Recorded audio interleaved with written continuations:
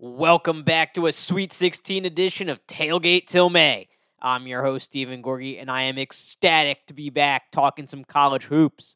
As a reminder, you can subscribe to the show wherever you get your podcast, Apple Podcasts, Google Podcasts, Spotify, and more. And don't forget to leave a 5-star review. I would really appreciate it. You can also follow me on Twitter at GorgOnSports. So let's get started today, the only place we can, and that's with Thursday night's Sweet 16 action. You had two number one seeds go down in Gonzaga and Arizona. Villanova finally ended Michigan's run from the first four, ensuring they would not be this year's UCLA. And, well, Coach K will continue to coach Duke for at least another game. But I want to get started in the West region because I thought those were the two most interesting games of the night. And the first one out west in San Francisco was Gonzaga versus Arizona. And I was somebody who I was on Gonzaga in this game. I was a Gonzaga bettor. I grabbed them as soon as the line came out last weekend at -8.5. And I just thought that Gonzaga was the best team all year long. I thought this was the second year in a row they were the best team all year long. And I felt like even though they didn't look great in the opening weekend, struggling a little bit in that first half against Norfolk State, and then playing a really tough game with Memphis where they were down big at halftime, but resilient and came back, I thought they would get things figured out this week. I really didn't view that Memphis game as a bad thing because Memphis has been playing as well as anyone in the country and presents some unique challenges.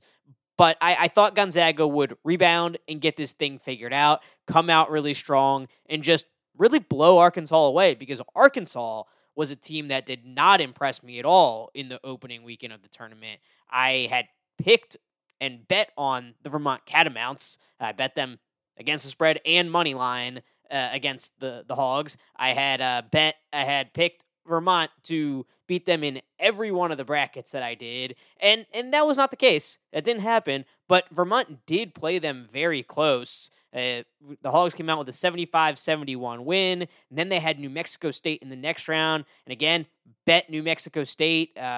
Got a cover there as Arkansas escaped with a 53-48 win, and Arkansas really did not look good offensively in that game. They had a points per possession of 73.8 points per 100 possessions, which is really bad. 100 is about average, and anything above 100 is considered pretty good. Getting up into like the 120, 125, that's a really good number.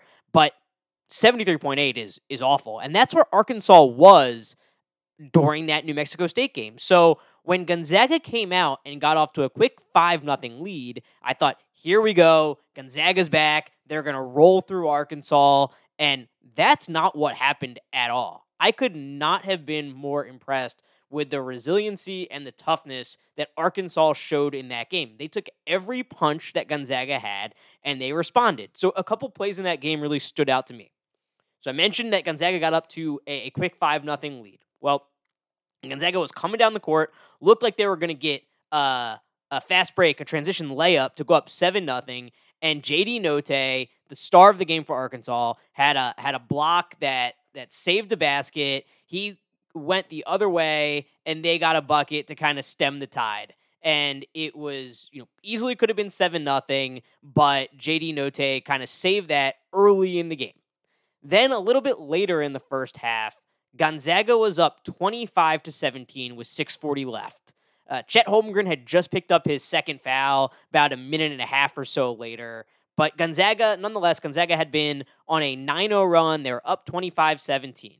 And from there, I thought, okay, this is it. Gonzaga's going to go on their run. They're going to be up 15, 15 at halftime, and just really coast to a win here. And again, Arkansas punched back. And over the next 4.5 minutes or so, really led by J.D. Notae and his ability to get to the hole, play tough defense. The Arkansas team as a whole played some really tough perimeter defense, forcing some loose ball turnovers. They were able to turn that 8-point deficit into a 1-point lead with 1:57 to go in the half, and then eventually would take a 3-point lead into halftime. And if you had told me that was going to be the case with 6:40 left, Gonzaga up 8, I never would have believed you. But all credit to Arkansas, Notae, and the rest of the team for really stepping up, playing with toughness and taking Gonzaga's best punch and saying, hey, that's all you got, Gonzaga? We'll punch you right back. So those were some moments to me that really stood out in the first half of that game.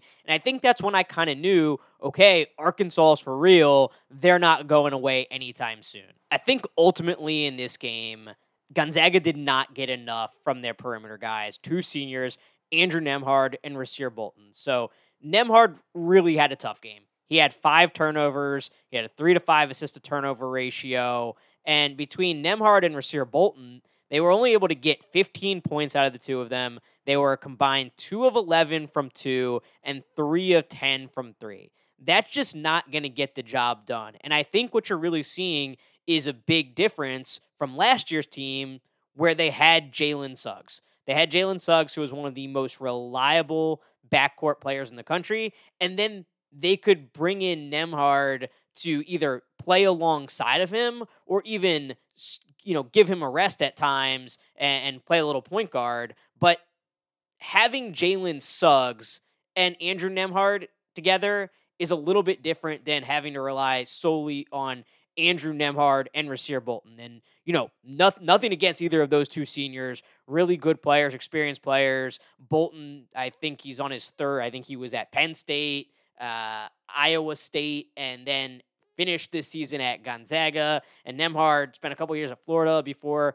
coming to Gonzaga and being a really big contributor to these past two Gonzaga teams. But simply, they did not get enough from them last night. And I think the physicality of Arkansas, the aggressiveness of Arkansas really disrupted them. So, all the credit in the world to Arkansas for implementing that game plan to perfection. It's just hard not to think, what if Jalen Suggs was on the court? How would this game have been different? And I think at the end of the day, that's really the difference between this year's Gonzaga team and last year's Gonzaga team. Now, one thing you're definitely going to hear Gonzaga fans saying today is, yeah, that's all well and good. We don't have Jalen Suggs anymore, but we do have Chet Holmgren, and he was completely neutralized because of foul trouble, and many would say unjustified foul trouble.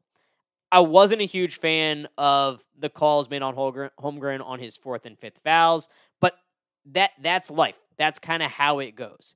However, when you juxtapose the fouls called on Holmgren to what Arkansas's Jalen Williams was doing, sliding in front of guys all night to draw these charges, it really made me take a step back and think more broadly about how basketball is officiated and what the rule book looks like.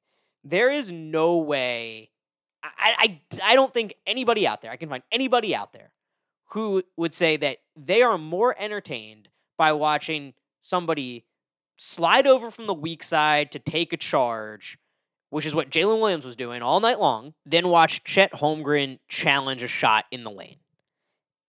Look, I mean, maybe I'm way off. I don't think I am, but 100 times out of 100, if I have the option of watching somebody challenge a shot or slide over and take the charge, give me the guy who's going to go challenge a shot. That's just more entertaining basketball. If we're talking about the product of college basketball, which, now's not necessarily the time to talk about that. I have a lot of thoughts on how that's kind of changed and frankly gotten worse over the years.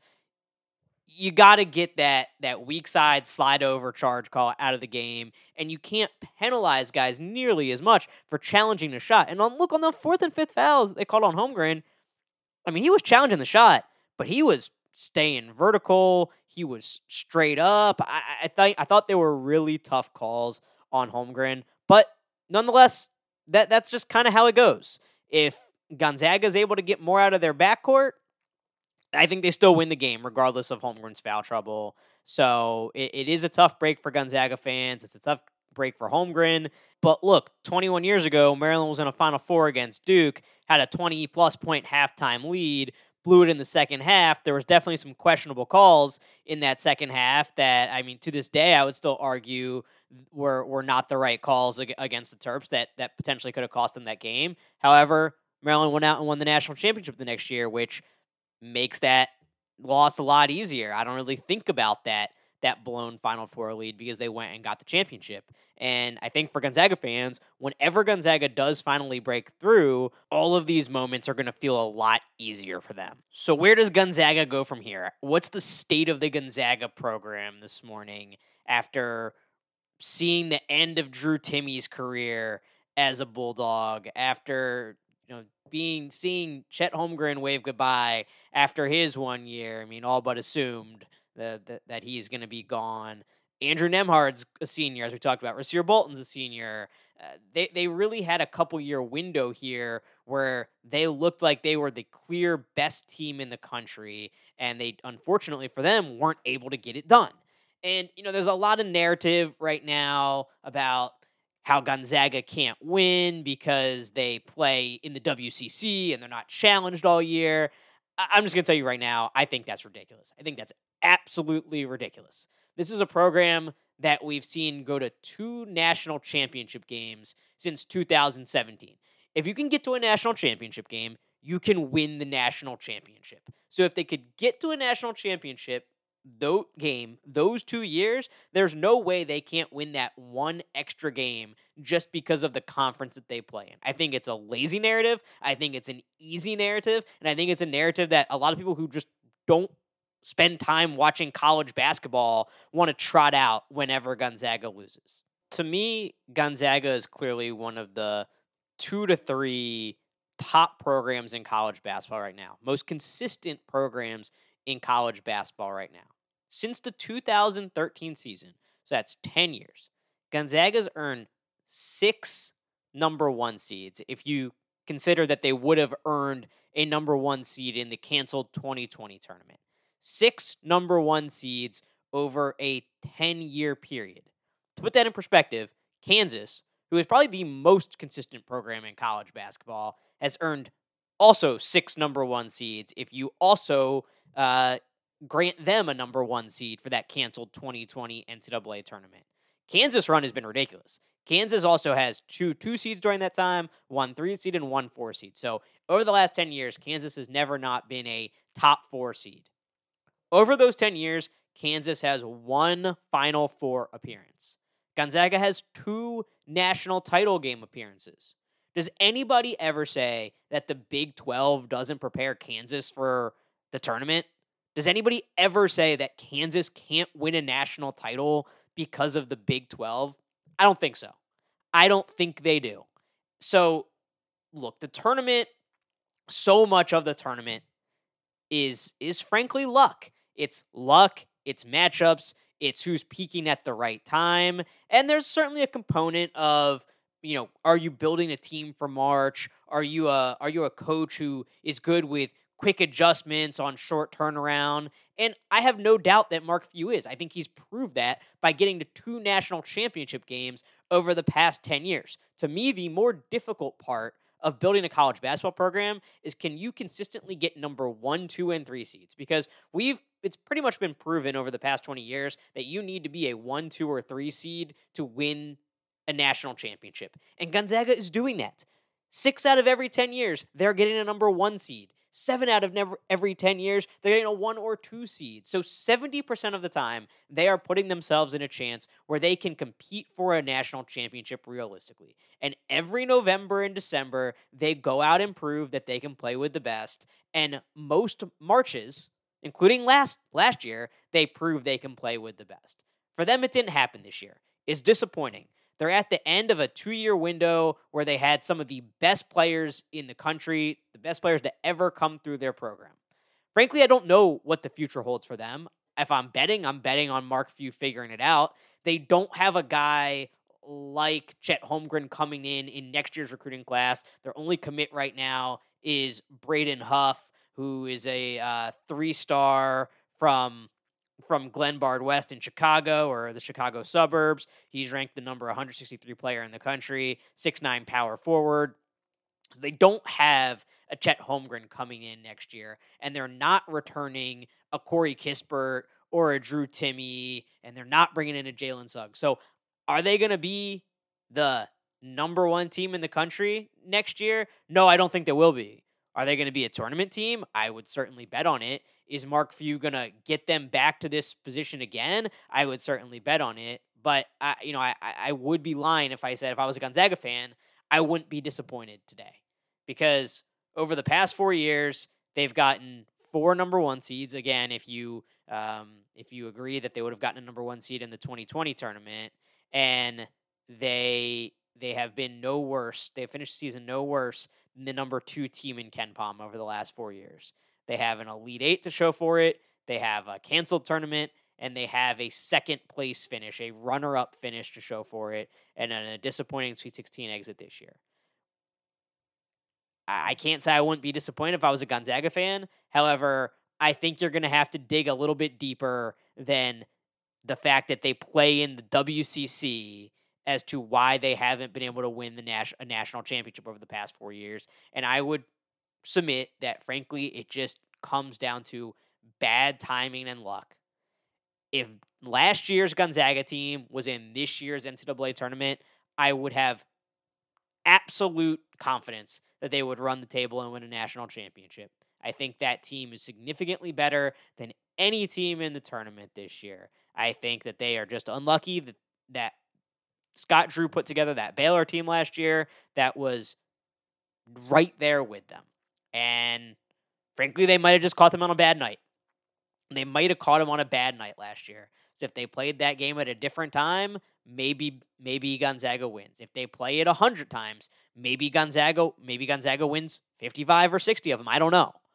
But I think so much of a single elimination tournament comes down to timing, matchups, and luck. And for Gonzaga, that's really all it is. It's not as interesting as yelling that they need to switch conferences, but I think that's really the truth of the matter.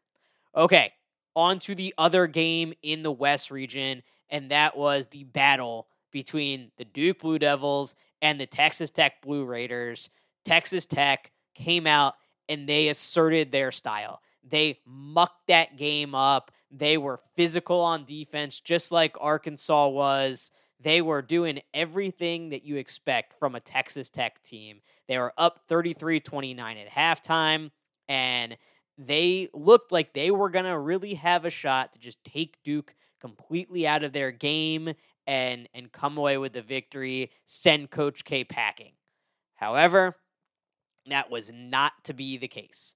I was all set to come on this show today and talk about how, at the end of the day, defense is what matters in this sport. You can grind a game to a halt. You can take a team out of their rhythm no matter how good they are offensively. I was going to talk about how Arkansas and Texas Tech did the same thing to Gonzaga and Duke, or similar things to both of these top offensive teams.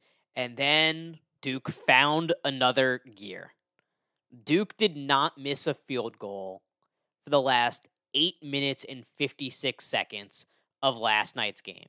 Just a ridiculous way to close out that game, and really reminiscent of what they did against Michigan State a little less than a week ago in the second round. When Duke is down and Duke needs it the most, they are finding a way to step up their game and find another gear. And that is the benefit of having guys like Paolo Banchero and Jeremy Roach, because those two were unbelievable when the Blue Devils needed them the most last night. And as good as Texas Tech was defensively last night, as hard as they made life for Duke, we saw some unbelievable shot making from both of those two guys. And that's really why it pays to have talented guys like the two of them on the court. Because even when a team like Texas Tech is trying to grind the game to a halt, Duke went out and put up 49 points in the second half and came away with a victory. And it was really impressive. I can't say enough about Banchero. I can't say enough about Roach, what they did at the end of the game. But I think the guy that really needs to be called out in this game was A.J. Griffin, a freshman. Freshman A.J. Griffin stepped to the free throw line for a 1-and-1 with 13 seconds to go. Duke was up by 2. Adonis Arms had just made a 3 to make it a 2-point game. And A.J. Griffin was going to the line for a 1-on-1. And what did he do? He calmly stepped up and drilled not 1, but 2 to make it a 4-point game. For a freshman who, I think he was about a 75% free throw shooter, it would be ridiculously easy to step up for that line, let the moment get the best of you, and have Texas Tech with the ball with a chance to tie or win the game. But he drilled both of them, and I couldn't have been more impressed with Duke in that game and the way they came to play offensively in the second half. And it's kudos to them. I think the game against Arkansas is going to be interesting because Arkansas can get up and down the court a little bit more, or likes to get up and down the court a little bit more than Texas Tech does. But really, if it's going to come down to a Paulo Banchero, Jeremy Roach versus JD Notae, and JD Notae having to outscore those two guys, I just don't have any faith that Arkansas can do it. Obviously, Arkansas was able to shut down one of the best offenses in the game last night in Gonzaga, and nobody would have said that they thought that was possible necessarily. But I just have, after watching that game last night, I just have so much faith in the shot-making ability of this Duke Blue Devils team that, in Coach K's last run, they're almost starting to feel a little bit like a team of destiny. And maybe it's just that they're a really talented team that knows how to find a different gear when the time is right.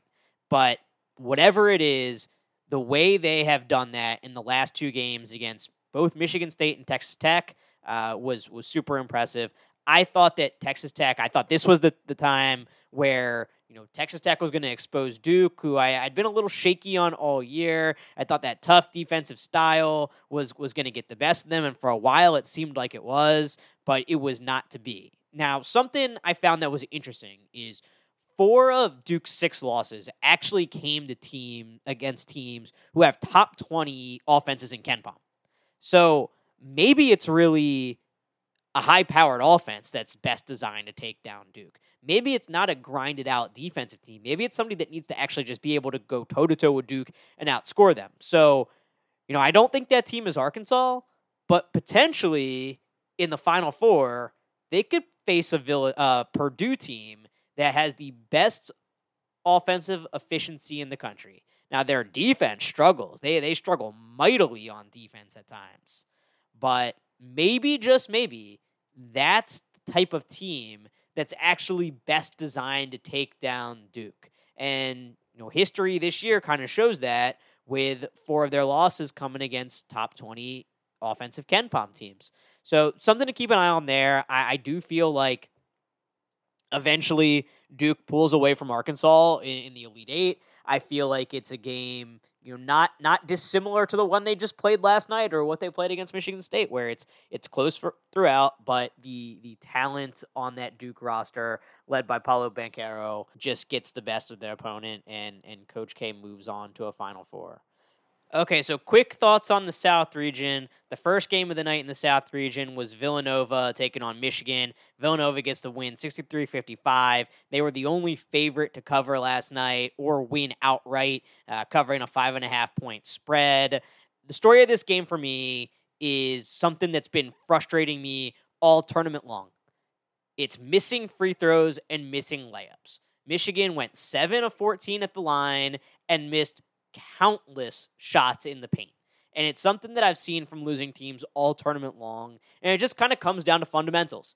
If you're not going to make your free throws and your layups, you're not going to win the game. So, Michigan was a team that really had baffled me throughout the tournament because I was not a fan of them. I did not think they were very good throughout the year. I bet against them in every game they played in this tournament, and I was dead wrong. And then, of course, I just laid off it last night because they had burned me too many times before.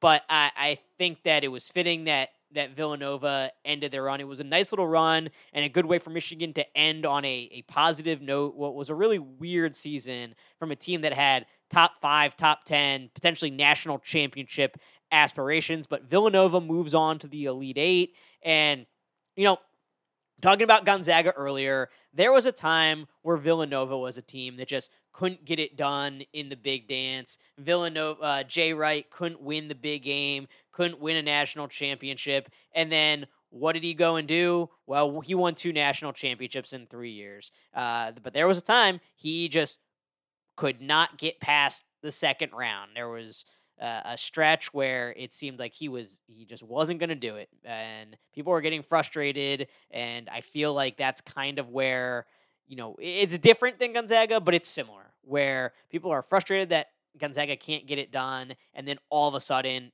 it clicked. And same thing for Villanova. They were getting 1s and 2 seeds consistently, and eventually it just clicks. And now here they are again. It's kind of old hat for them. They're back in Elite Eight, looking to go to another Final Four. And the team they're going to take on in that Elite Eight game is the Houston Cougars, looking to get back to a Final Four for the second consecutive year, taking down the number 1 seed in the region, Arizona Wildcats. And this is a game that really just felt like it was Houston's from the start. Now, when I talk about defense, this was going to be one of the other reasons I was going to talk about defense tonight, because Houston is defense first and foremost. When you think about Houston, you think about defense and offensive rebounding. And they did both of those things perfectly last night. They had 12 offensive rebounds, and they held Arizona to 60 points.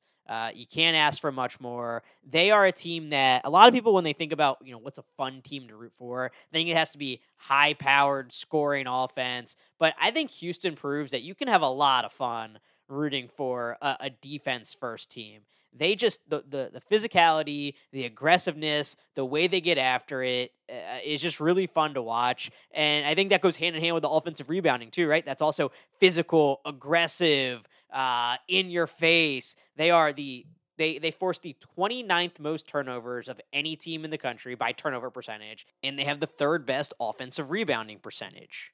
And I think that combination and that style is a really fun style to watch. And now that style has them on the doorstep of a second consecutive Final Four. And got to give all the credit in the world to Kelvin Sampson. He has done such an unbelievable job at that program. Not only just the way he's built it up, but this year in particular, a year after going to a Final Four, and they lost some big pieces off that team. They lost Quentin Grimes, was a huge piece off that team. DeJon Jarreau was a huge piece on that Final Four team, but they did bring back some guys. They brought back Marcus Sasser, who then got hurt and hasn't played in a game in the calendar year of 2022. The last game he played was December 22nd, 2021. That's a huge injury for them, as was the injury to another contributor to that Final Four team, Tremont Mark, who hasn't played since December as well. I think he was out even earlier than Sasser. December 11th was the last game he played. So to lose both of those guys and still win the AAC regular season, still win the AAC tournament, go into the NCAA tournament as a number 4 seed, and now be in the Elite Eight, 1 win away from going to a Final Four, is just an unbelievable job by Sampson and everyone associated with that program. And for me, I love it. I placed a bet earlier this year,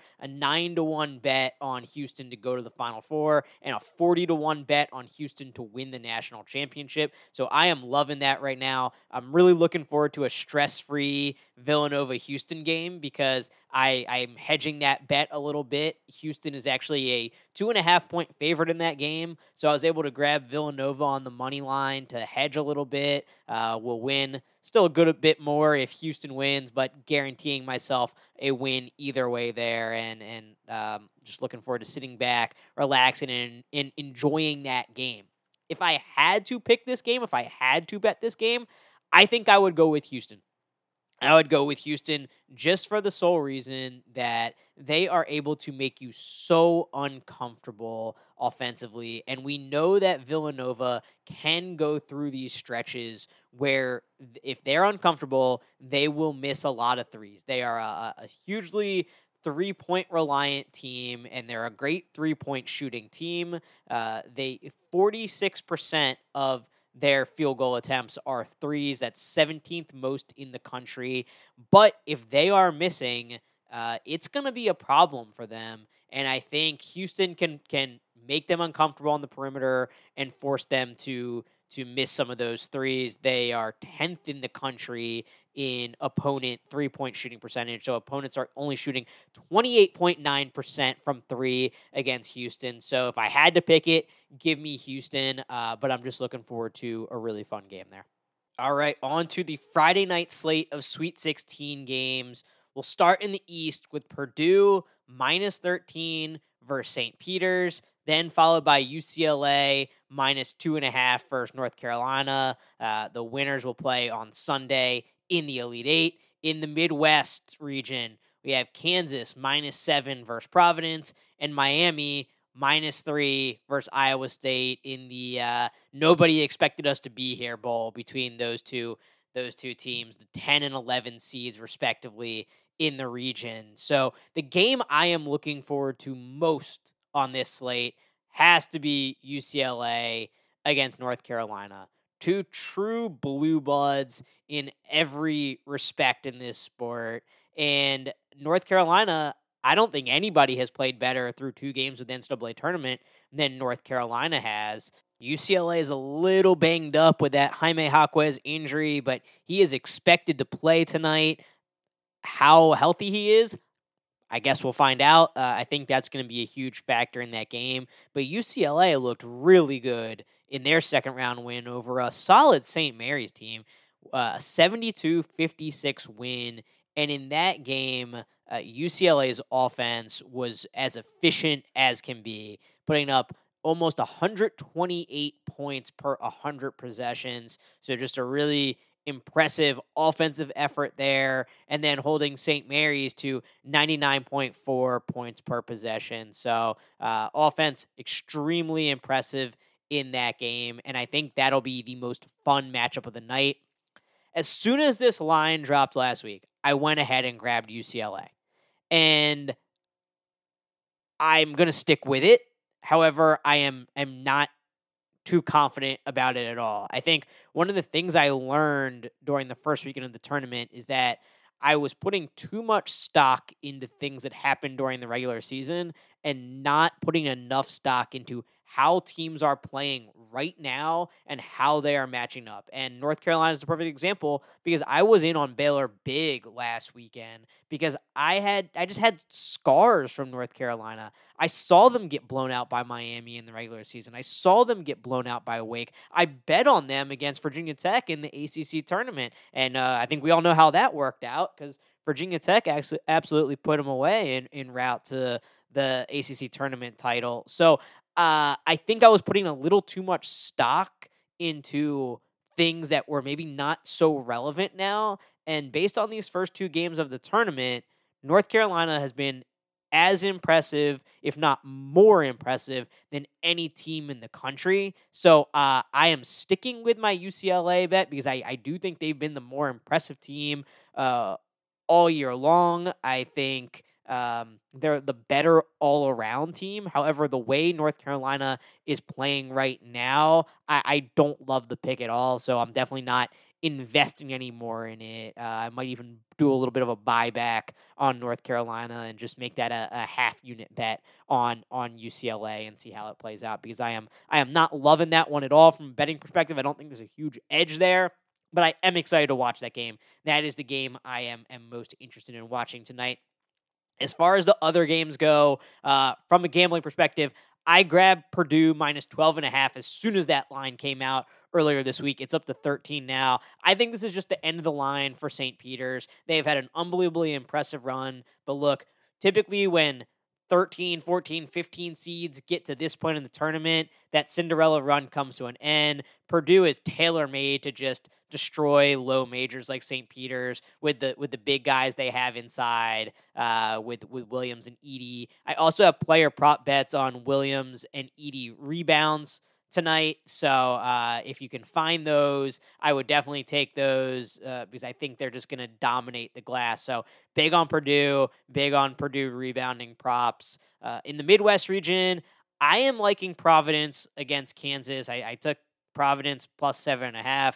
Look, Kansas typically plays close games in the NCAA tournament, and Providence has proven over the first 2 rounds that maybe they deserve a little more credit than they've been getting. The computers still don't love Providence. They're 32nd in KenPom, and they did hit a ridiculous percentage from 3. They shot 54% 54.5% from three, 12 of 22 against Richmond. I don't think that's something that you can expect from them every night. But at some point, you do have to look and say, look, Providence is a team that has proven throughout the year they know what it takes to win games. They can win close. They keep games close. And I think at this point in the NCAA tournament, you have to give them that respect. That 7.5 is too big a number for the team that it was the Big East champion and was able to win the games that they won throughout the year, made it through these first two rounds of the NCAA tournament. So I do think Kansas wins, but I think there's some value on Providence at 7.5. So I took Providence at 7.5 when that first dropped, down to 7 now. And then Miami versus Iowa State, I don't have a play in that game. I'm gonna watch it and see if there's anything that pops out to me from a live betting perspective. Both teams have been great defensively throughout the tournament, so maybe we'll get lucky and there'll be a flurry of points right in the beginning that live total will shoot up a bit, and we can grab a good number on the under there. That might be something I'm looking for, but we'll just have to see what angles pop up on that game. Well, we can only hope tonight's games are as fun as last night's games were. Enjoy them while you have them, everybody. We only got a few weeks left of college basketball, so enjoy each and every one of these games. Until next time, keep the grill hot and the cooler cold.